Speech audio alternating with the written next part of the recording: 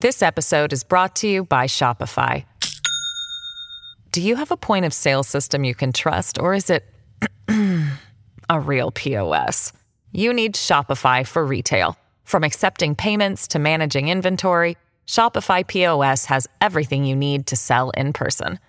Go to shopify.com/system, all lowercase, to take your retail business to the next level today. That's shopify.com/system. In 2023, this is what we have to deal with, is standing up and knowing that it's fallen on deaf ears for this long, and we have to just live in fear of him. So she knows what he drives. She knows where he lives. It's very much a conversation talking point in our family to keep us protected. Oh, Cassie, thank you so much for coming on the program and sharing your story. Really appreciate it. Great. Thank you so much. That does it for us tonight. Banfield starts now.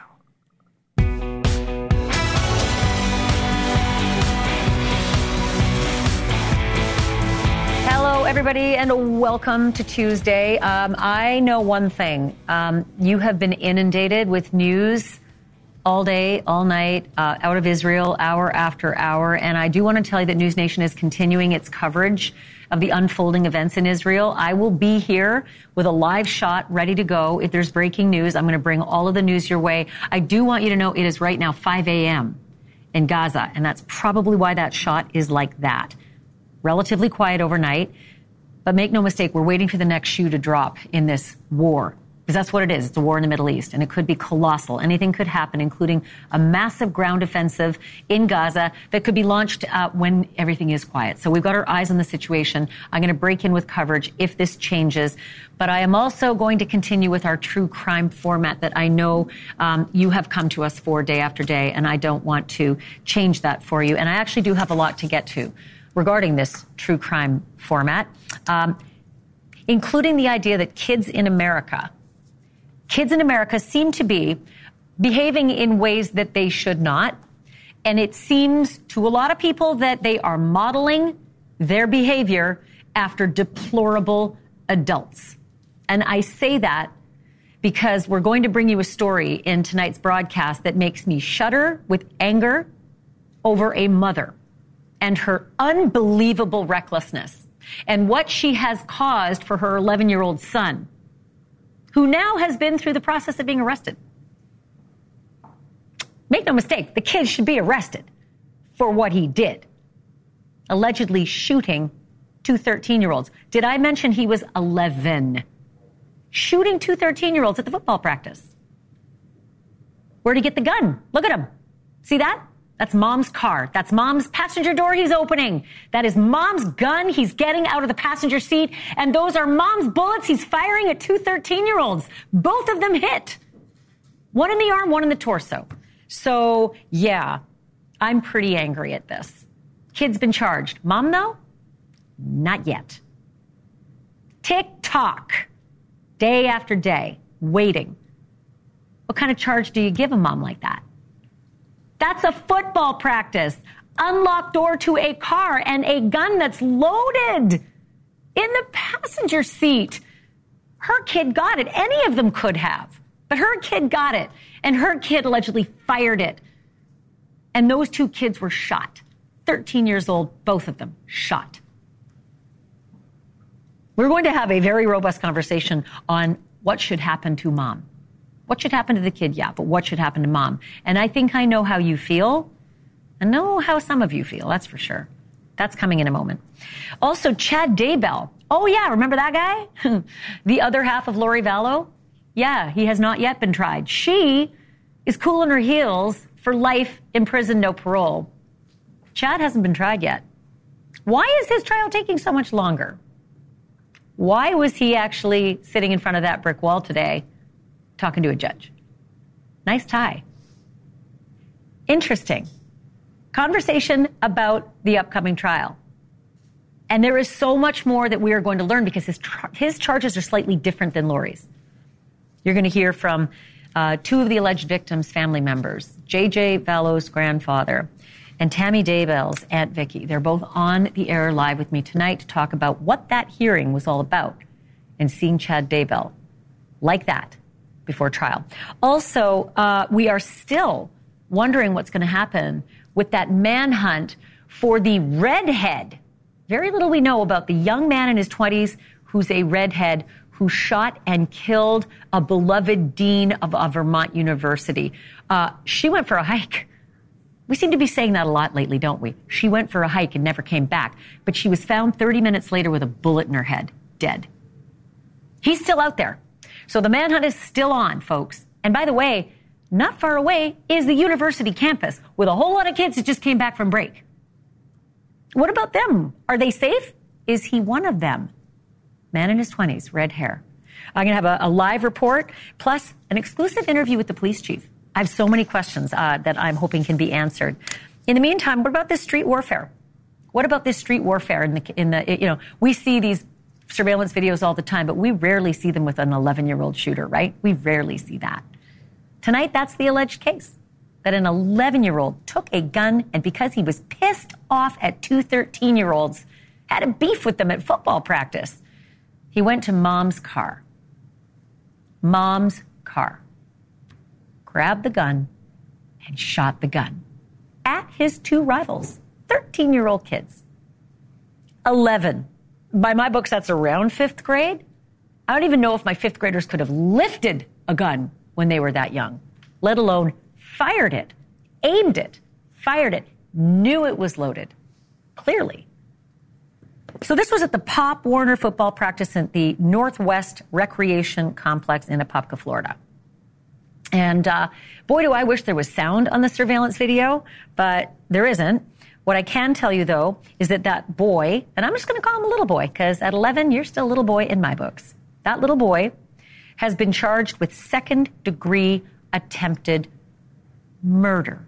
Second-degree attempted murder. The shots, they landed. One kid, 13, got it in the arm. The other one got it in the torso, went into emergency surgery. There's kids all over the place. This was football practice, for God's sake. Who brings a loaded gun with their 11-year-old kid in the car and leaves it on the passenger side seat? Loaded, unlocked.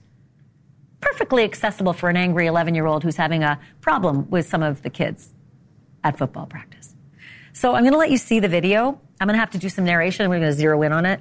I can't play sound because you're hearing it. You're hearing the sound. It's silent.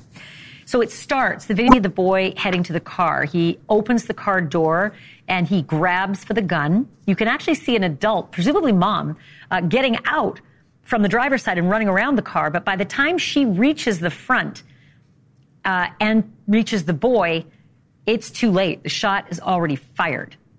And the woman grabs the boy and drags him back toward the car. But it's too late. Well, of course it's too late. If you're in the driver's side and the passenger door is open with a loaded gun on the passenger seat, you aren't going to be fast enough to clean up this filthy, disgusting, irresponsible mess. All I can say is that the 11-year-old, yes, but the mom is probably the luckiest woman alive right now that no one was killed.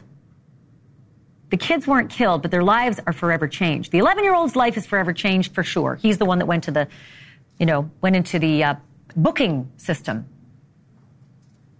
The 13-year-olds, well, their lives are forever changed because at age 13, they've been shot by real bullets.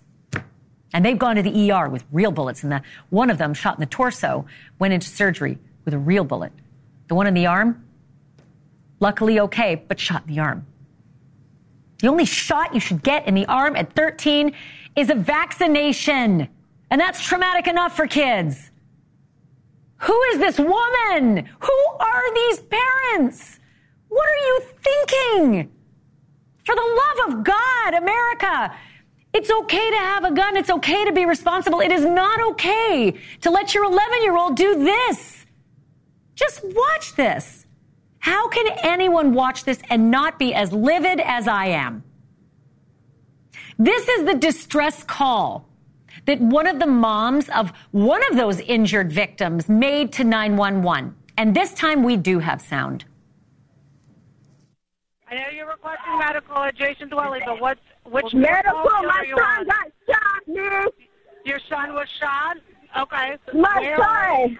Okay, in his bed on that Jason Lilly part. I can't get it out. Hold on. Okay, ma'am, I need you to stop and listen for me for a second. Where is he on Jason's dwelling? 3710. 3710. Okay, what field are you on? I don't know. You don't know? Okay. Where is your son was shot, okay? My son was shot. I'm at 3710. Jason's Dwelling Parkway. I don't know what field I'm on. Ma'am, how old is your son? Please. Ma'am, take a breath. Okay, where is he? I'm sorry, how old is He's your son? right here in front of me. How old is he? I know, just wait. How old is he? He's 13, man. 13, oh, okay. And the person that shot him, is he still there? Yo, you all right, kid? Where you guys got it? Ma'am, listen. Is the person that shot him still there? In his bed, yes. Yes. Okay, the person that shot him, is he still there? He's still here. He's okay. He's talking. Just please hurry up. Ma'am. So I think we can all agree that the 11-year-old and the two 13-year-olds aren't the only victims here. You could hear the voice of that mother, right? How would you be? How would you be if you were calling for help after that? What would your voice sound like on 911 if it was your 13-year-old bleeding from a gunshot wound fired by an 11-year-old? This is, I hope this doesn't get you sort of top of your head doesn't pop right off. But the shooter is allegedly, he's only 11. And the age of criminal responsibility in Florida is 16. So what that means is there are no exceptions to that rule for kids under 14. He will not be tried as an adult in accordance with Florida state law. I'm not sure how many of us would want an 11-year-old tried as an adult into a jail cell with big men. I don't think we can really push all the blame onto an 11-year-old kid, right? The Apopka Police Chief, Mike McKinley, he said this was a societal problem. I want you to hear how he put it. Take a look. As a society, we need to reflect on this.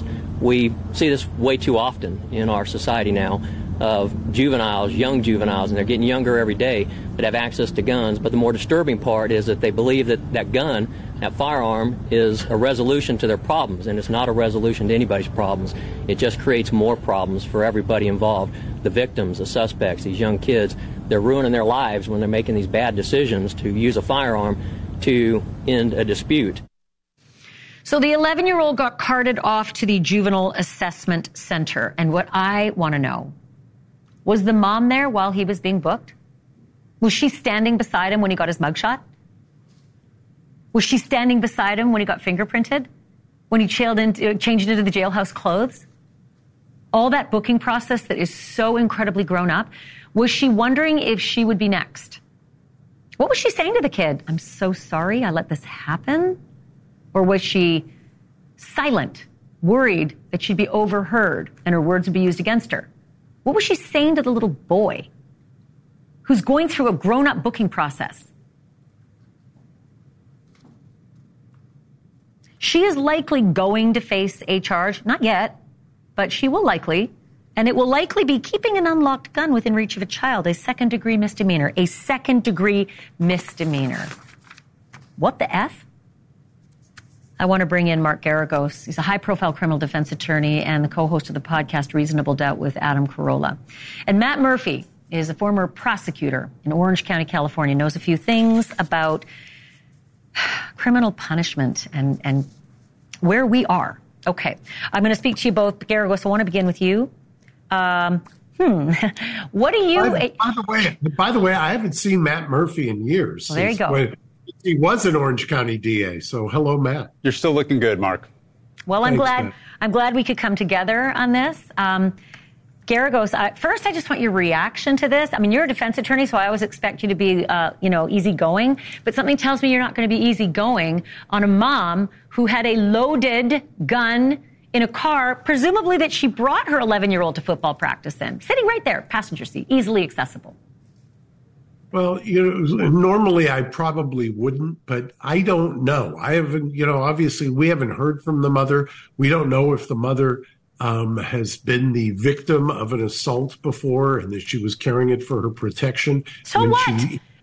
No, Garagos, no, you can't say that. She had an 11-year-old kid, and there were all sorts of little kids around, so even her protection, is secondary to making sure little children get to live.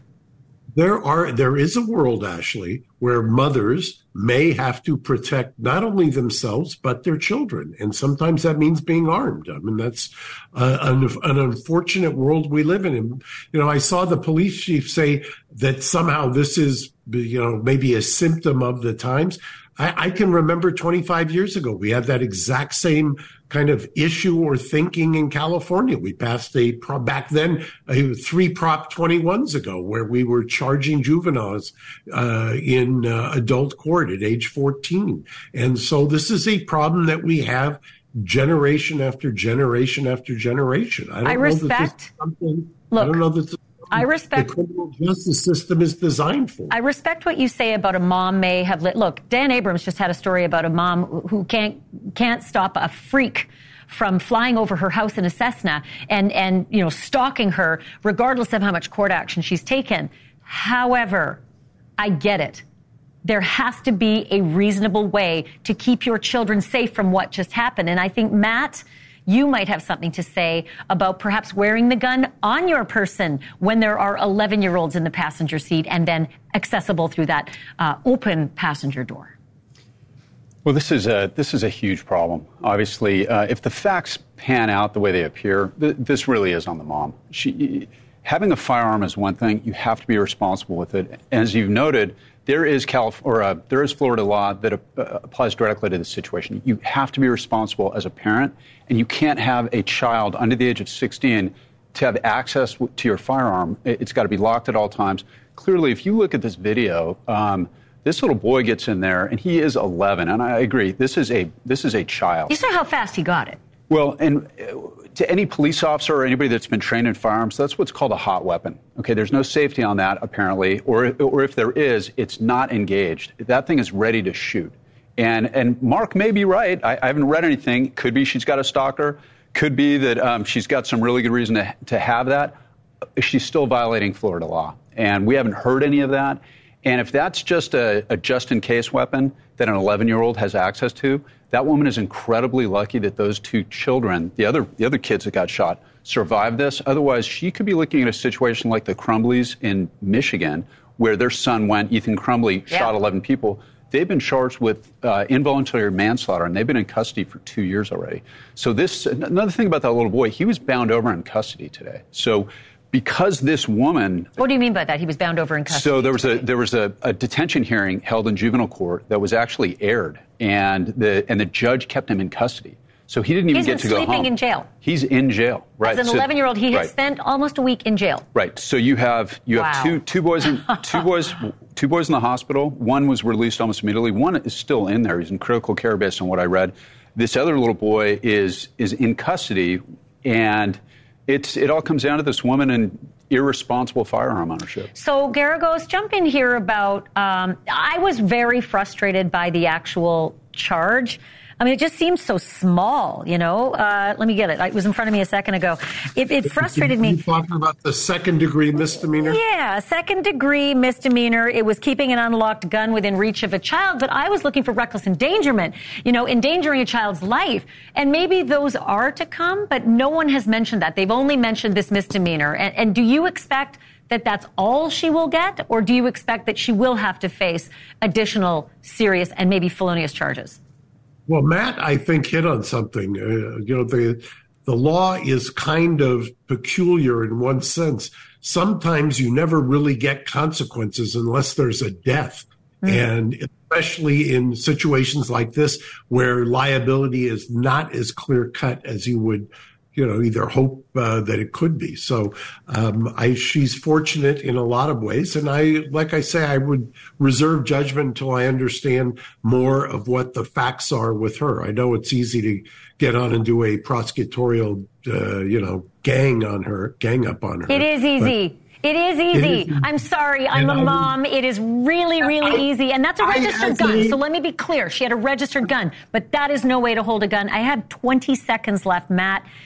I just wonder if because of this kind of thing we're seeing more and more of, are legislatures going to change the way the laws are written? Are they going to start saying, hey, this second-degree misdemeanor? No. We need something far more serious for parents. Well, this is one. Let's see first if she's prosecuted. Let's see if she takes a hit for this, and then everybody will hopefully learn a lesson from it. Well, again, there is likely a charge coming, but it seems like a misdemeanor. And for me, it doesn't feel like a misdemeanor. That's my question. Are we going to see legislatures getting way tougher on bad grown-ups? Hopefully we have. Look, there has to be a balance, especially with the Second Amendment. It's an incredibly complex issue, but hopefully this woman will be held responsible for this. I think it all boils down to her. Well, I'm going to keep on the story. I thank you so much, both of you, Mark Garagos, Matt Murphy. Stay tuned and come back when we find out what she will be charged with. Appreciate it, guys. Nice to see you, Mark. It's good to get you two together. Nice to see you both back together again. Bands back together. All right, coming up.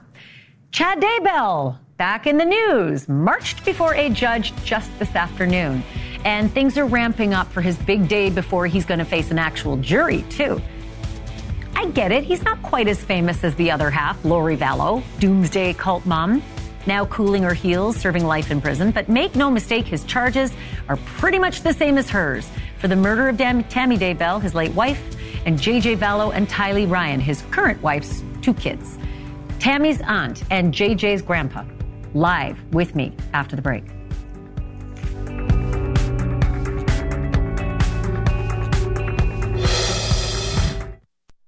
This episode is brought to you by Shopify. Do you have a point of sale system you can trust, or is it a real POS? You need Shopify for retail. From accepting payments to managing inventory, Shopify POS has everything you need to sell in person. Go to shopify.com/system, all lowercase, to take your retail business to the next level today. That's shopify.com/system. So Chad Daybell had a pretty crappy day today. That's my assumption. Or maybe it was a good day. I only say that because life is really, really boring when you're sitting in a jail cell year after year. So anytime you get to put a tie on and do a little bit of movement out of your cell, even if it's to the room where you're going to do a Zoom, maybe that's a good day. Certainly a different day, right? He saw the judge today. It was like a status hearing. And I know you're probably wondering, hold the phone. Lori Daybell, his wife, and co-defendant, so to speak, she's already been convicted of killing Chad's wife, I guess we should say late wife. She's already been convicted of helping to kill his late wife, Tammy, and then she married him. And she's already been convicted of being part of the killing of her own 2 kids, which Chad is alleged to be, part of. Why is his trial taking so long? Like, she's gone, right? Except for all these appeals and business. But why is his taking so long? Her conviction was first-degree murder, conspiracy to murder, okay? His charges are murder of Tylee and JJ, murder of his late wife, Tammy, conspiracy to murder all 3 victims, and then also insurance fraud for good measure. They were all still collecting all the insurance money after the deaths, right? Here's a little difference when it comes to Chad. Number one, he did not waive his right to speedy trial. She did. And it didn't work out so well for her. The speedy trial meant speedy off to jail forever. No parole. He did not. So he gets more time to prepare. Also, they weren't tried together. They were severed. So he could do that. He is also facing the death penalty, folks. Remember how Lori was and then suddenly wasn't? Well, he is facing the death penalty because Lori got a lucky break. Death penalty was taken off the table for her because there was some shenanigans with the attorneys and the discovery. Defense was angry that the prosecutors hadn't given the discovery in a timely manner, and poof, away went the death penalty. Away went the death penalty. So how are the families preparing for all of this? Because it's one thing to go through it. It's another thing to go through it again. I want to welcome back to the show Vicki Hoban. She is Tammy Daybell's aunt. And also Larry Woodcock, J.J. Vallo's grandfather. I like to say J.J. and Tylee's grandfather, but blood grandfather and real grandfather as well. Thank you both for being here. And I'm sorry that we're meeting again under these circumstances. It's always just, it's frustrating and it's upsetting for you. And I think also for the rest of us who have to bear with the pain that you guys are dealing with. Vicki, 71 days ago, you spoke so powerfully at Lori's sentencing. And it was just after your sister, Lori's mom, had passed away. I don't know how you summoned the courage. How are you all doing, knowing that you kind of got to gear up for it all again? I don't think that anybody has really it's weird being kind of in it because you don't really ever, put the brakes on. You're kind of, you're in that kind of fight or flight. Larry, my dear friend, can probably relate to what I'm saying. It's every morning you wake up and it's there. And I think that, we've stayed in touch. There's some things that, kind of moving around since my sister passed away. And we've also, we've had also been in mourning for her.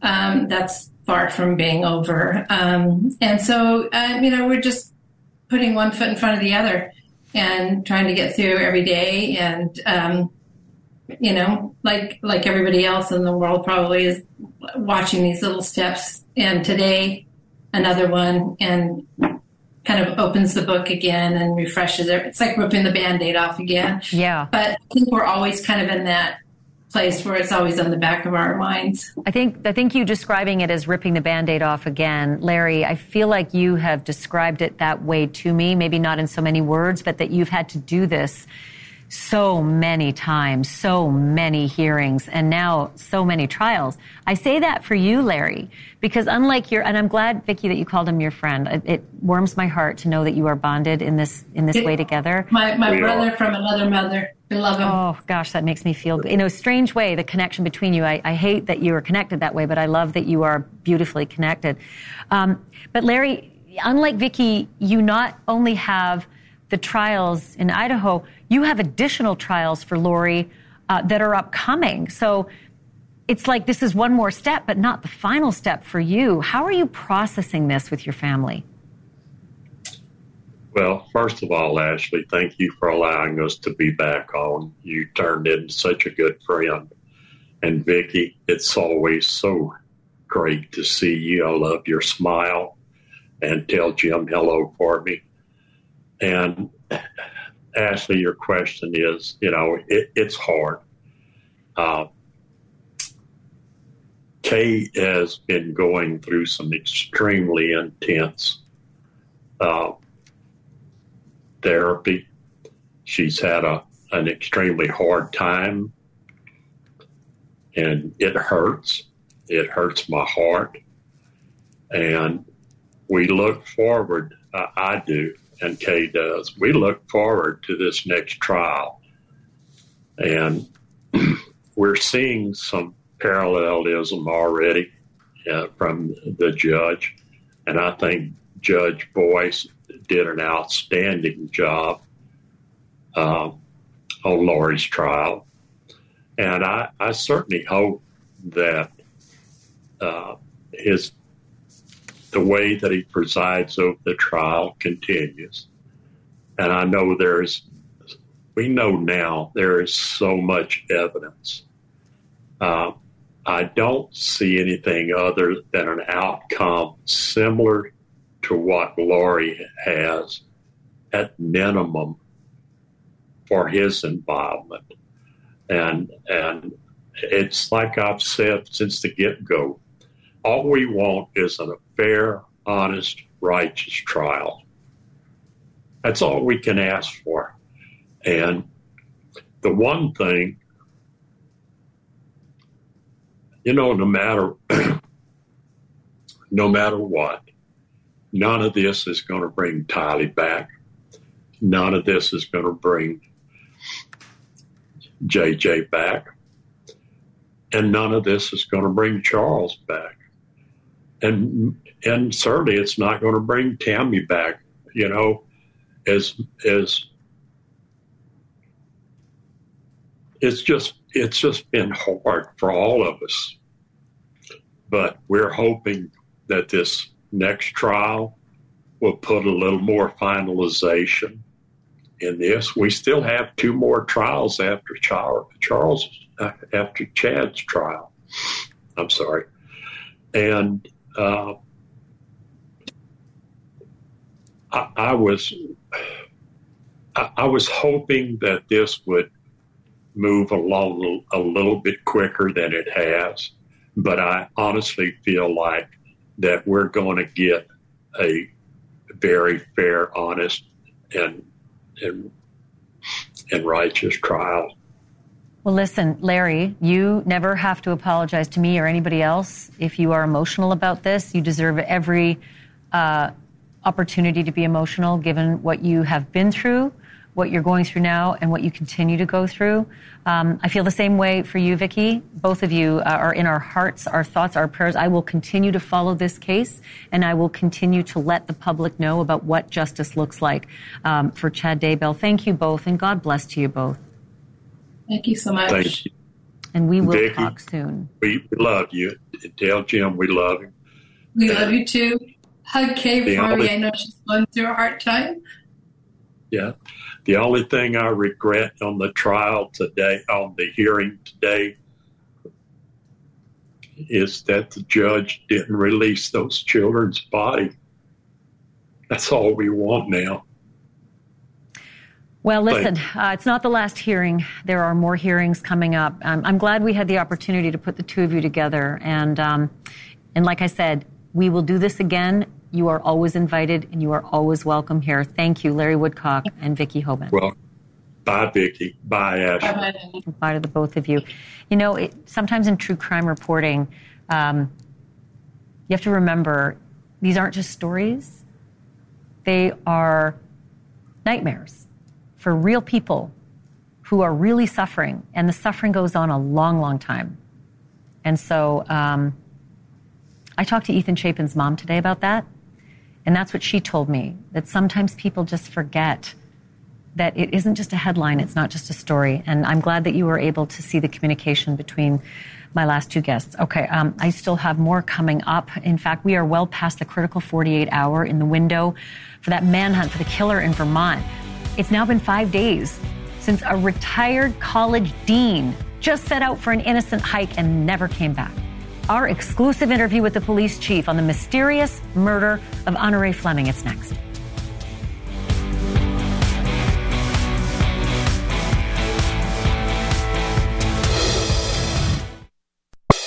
There's a killer on the loose. I'm getting kind of tired of saying that, but there is a killer on the loose in Vermont. Do you remember when we were talking about Maryland? Because that killer still hasn't been found either. There's a manhunt for a hiker, a man who murdered a hiker in Maryland, a mother of 5. Now there's a manhunt for the killer of the dean of a university in Vermont. Still haven't found him either, and it's been 5 days. That worries me on a number of levels. All the people nearby in Vermont, especially the campus that's just minutes away, filled with kids. And after 5 days, you can kind of be in any state. So the manhunt, theoretically now, is your problem too. Not just Vermont's. My problem, your problem. Who killed Honore Fleming? She was just out for a walk. And 30 minutes after she was shot in the head, someone came across her body. They did get a description, though. And it's a weird one. White male, late 20s, short red hair. 5'10". Last seen wearing a dark T-shirt, black backpack, armed and dangerous. There should be a lot more to this because the police, you would assume, are on a all-points bulletin. And the chief spoke exclusively to News Nation's national correspondent, Alex Capriello. He has this breaking news exclusive interview. He is live with me right now outside of the campus at the Vermont State University. What did you learn from the police chief? Yeah, good evening, Ashley. Really, for me, it was all about pressing the police chief. Does it really feel as if progress is truly being made in this case? Because after a few days here in Vermont, I'm asking both students and the people who live in this town, does it feel like it? And they'll tell you flat out, it really doesn't feel like we're seeing much progress here. This is worrying to them. They feel like there's a killer still on the loose. So I had a chance to ask him that point blank directly. I also wanted to find out what his gut tells him about where this killer might be. And then finally, as you mentioned, the eerie similarity that we're seeing from this case to other unsolved murder cases on trails across America. Let's take a listen. Are you feeling positive about the way that this investigation is going? I am actually feeling very positive. I mean, I'm there talking to them and seeing where everything's at. I'm seeing the progress that they're making. With the state police, they choose not to reveal a play-by-play. That's their investigation. How frustrating is it when you don't have a suspect, you don't have a motive? Very frustrating. Part of it is you take it personal. This is a community I love. This is a community that has supported us. I know a lot of the people here. It's frustrating that, they want a play-by-play. They want, okay, what are you doing today? What are you doing? I can't really talk about it. I really can't blame the people of Castleton or these students for letting their minds wander and feeling a little nervous that, we don't know if this was random. We don't know if this is targeted. And so that's how gossip and that's how speculation starts happening. Well, that's what happens when people are stressed. Fear can control them a little bit, and I didn't want fear to grip them. I don't want them to feel like they can't go outside. Given her high-profile position at the university, this could be a former student or someone that might have known her, had a vendetta of some sort? It's a possibility. Right now, anything's a possibility. Could be, is it random or is it targeted? Can't say. Are investigators looking into the possibility that this homicide might be connected to any other murders that have happened on trails? One case that comes to mind is Rachel Morin. I think they're so focused on vetting everything out here and making sure that they have every piece of evidence or any kind of video footage and they've exhausted it. Then maybe it expands. What does your gut tell you about the whereabouts of the suspect? I don't know if I believe the person's here in this town, but I believe they're around. And obviously, Ashley, the Castleton police chief feels very strongly about this case because this is his town, but this is a Vermont State Police investigation. They are the ones leading it. And there's one other important note I want to bring up to you. Today, while I was walking on campus, a student approached me and told me that Vermont State Police troopers are actively looking for him and other students simply because he was here on campus over the weekend, which tells me a little bit about how this investigation is going. To me, that says that these police troopers don't really have any good hard leads right now, and so they're just cold calling students, hoping that they might have one little bitty detail that might help break this thing wide open, something that they didn't know before, but they're actually going up to students by name and hoping that they have information. Or, and they wouldn't tell us this, they have a 20-year-old suspect, someone in his late 20s, and might that person be a student? So, Alex, thank you. Great job in getting that exclusive interview. Thank you for that. Really appreciate it. Thanks, Ashley. Alex Capriello live at the Vermont State University campus. I also want to mention, folks, if you know anything about this, call the Vermont State Police. The number's on your screen. Take a screen grab. Take a shot of your TV, 802-773-9101. I know you can't memorize that. It's too difficult. So quick shot of that picture right there, 802-773-9101. These things get solved by people like you. Takes a village. All right, coming up. This was a huge day in the Gabby Petito case, one that many people thought would never come. Today, Gabby's parents came face to face with Brian Laundrie's parents. This is the first time it's happened in 2 years. And for the first time in 2 years, Brian's father, Christopher Laundrie, had to answer some real tough questions about what he knew regarding Gabby's death and when he knew it. That's next.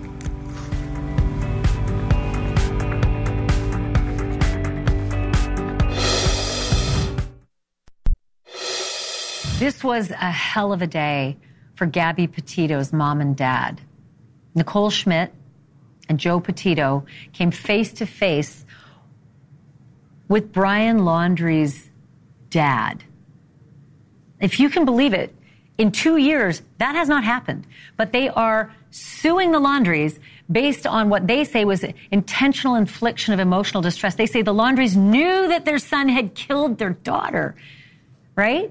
They knew that Brian Laundrie, their son, had killed the Petito's daughter, Gabby, and refused to answer their questions when the Petitos were simply saying, where's our daughter? We can't find her. Where is she? What do you know?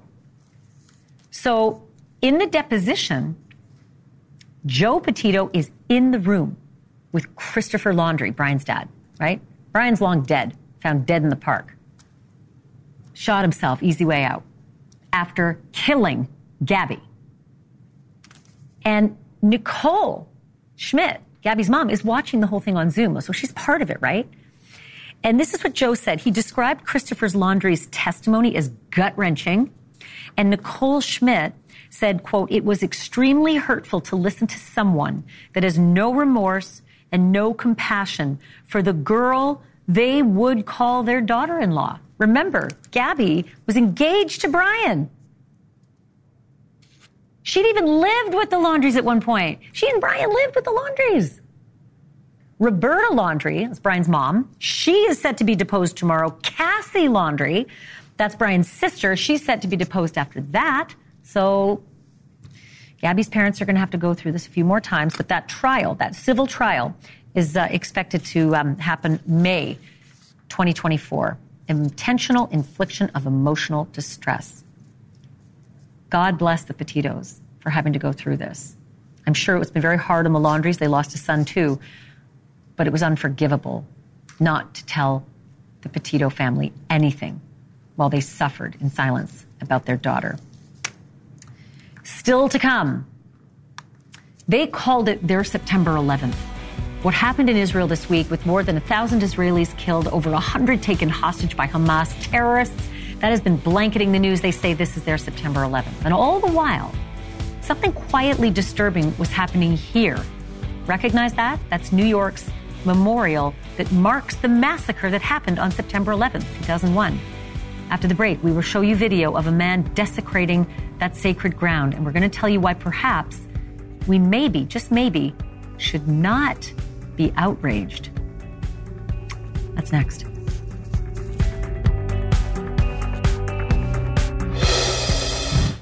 9/11 Memorial in Manhattan is many things, and it serves many purposes, but above all, it's a place of peace, which made what happened there yesterday all the more shocking.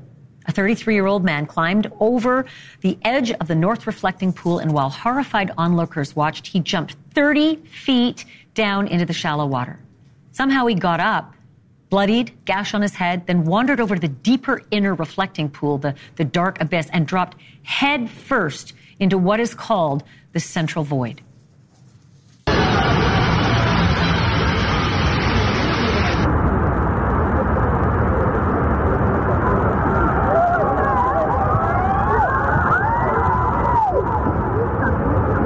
That is a 20-foot drop, and the water at the bottom is just 18 inches deep. Somehow, he survived. He was rescued by the fire department. Have you made the switch to Knix? Millions of women have made the switch to the revolutionary period underwear from Knix. That's Knix. Period panties from Knix are like no other, making them the #1 leak-proof underwear brand in North America. They're comfy, stylish, and absorbent, perfect for period protection from your lightest to your heaviest days. They look, feel, and machine wash just like regular underwear, but feature incognito protection that has you covered. You can shop sizes from extra small to 4XL. Choose from all kinds of colors, prints, and different styles, from bikinis to boy shorts, thongs to high-rise. You've got to try Knix. See why millions are ditching disposable, wasteful period products and have switched to Knix. Go to knix.com and get 15% off with promo code TRY15. That's knix.com, promo code TRY15 for 15% off life-changing period underwear. That's knix.com.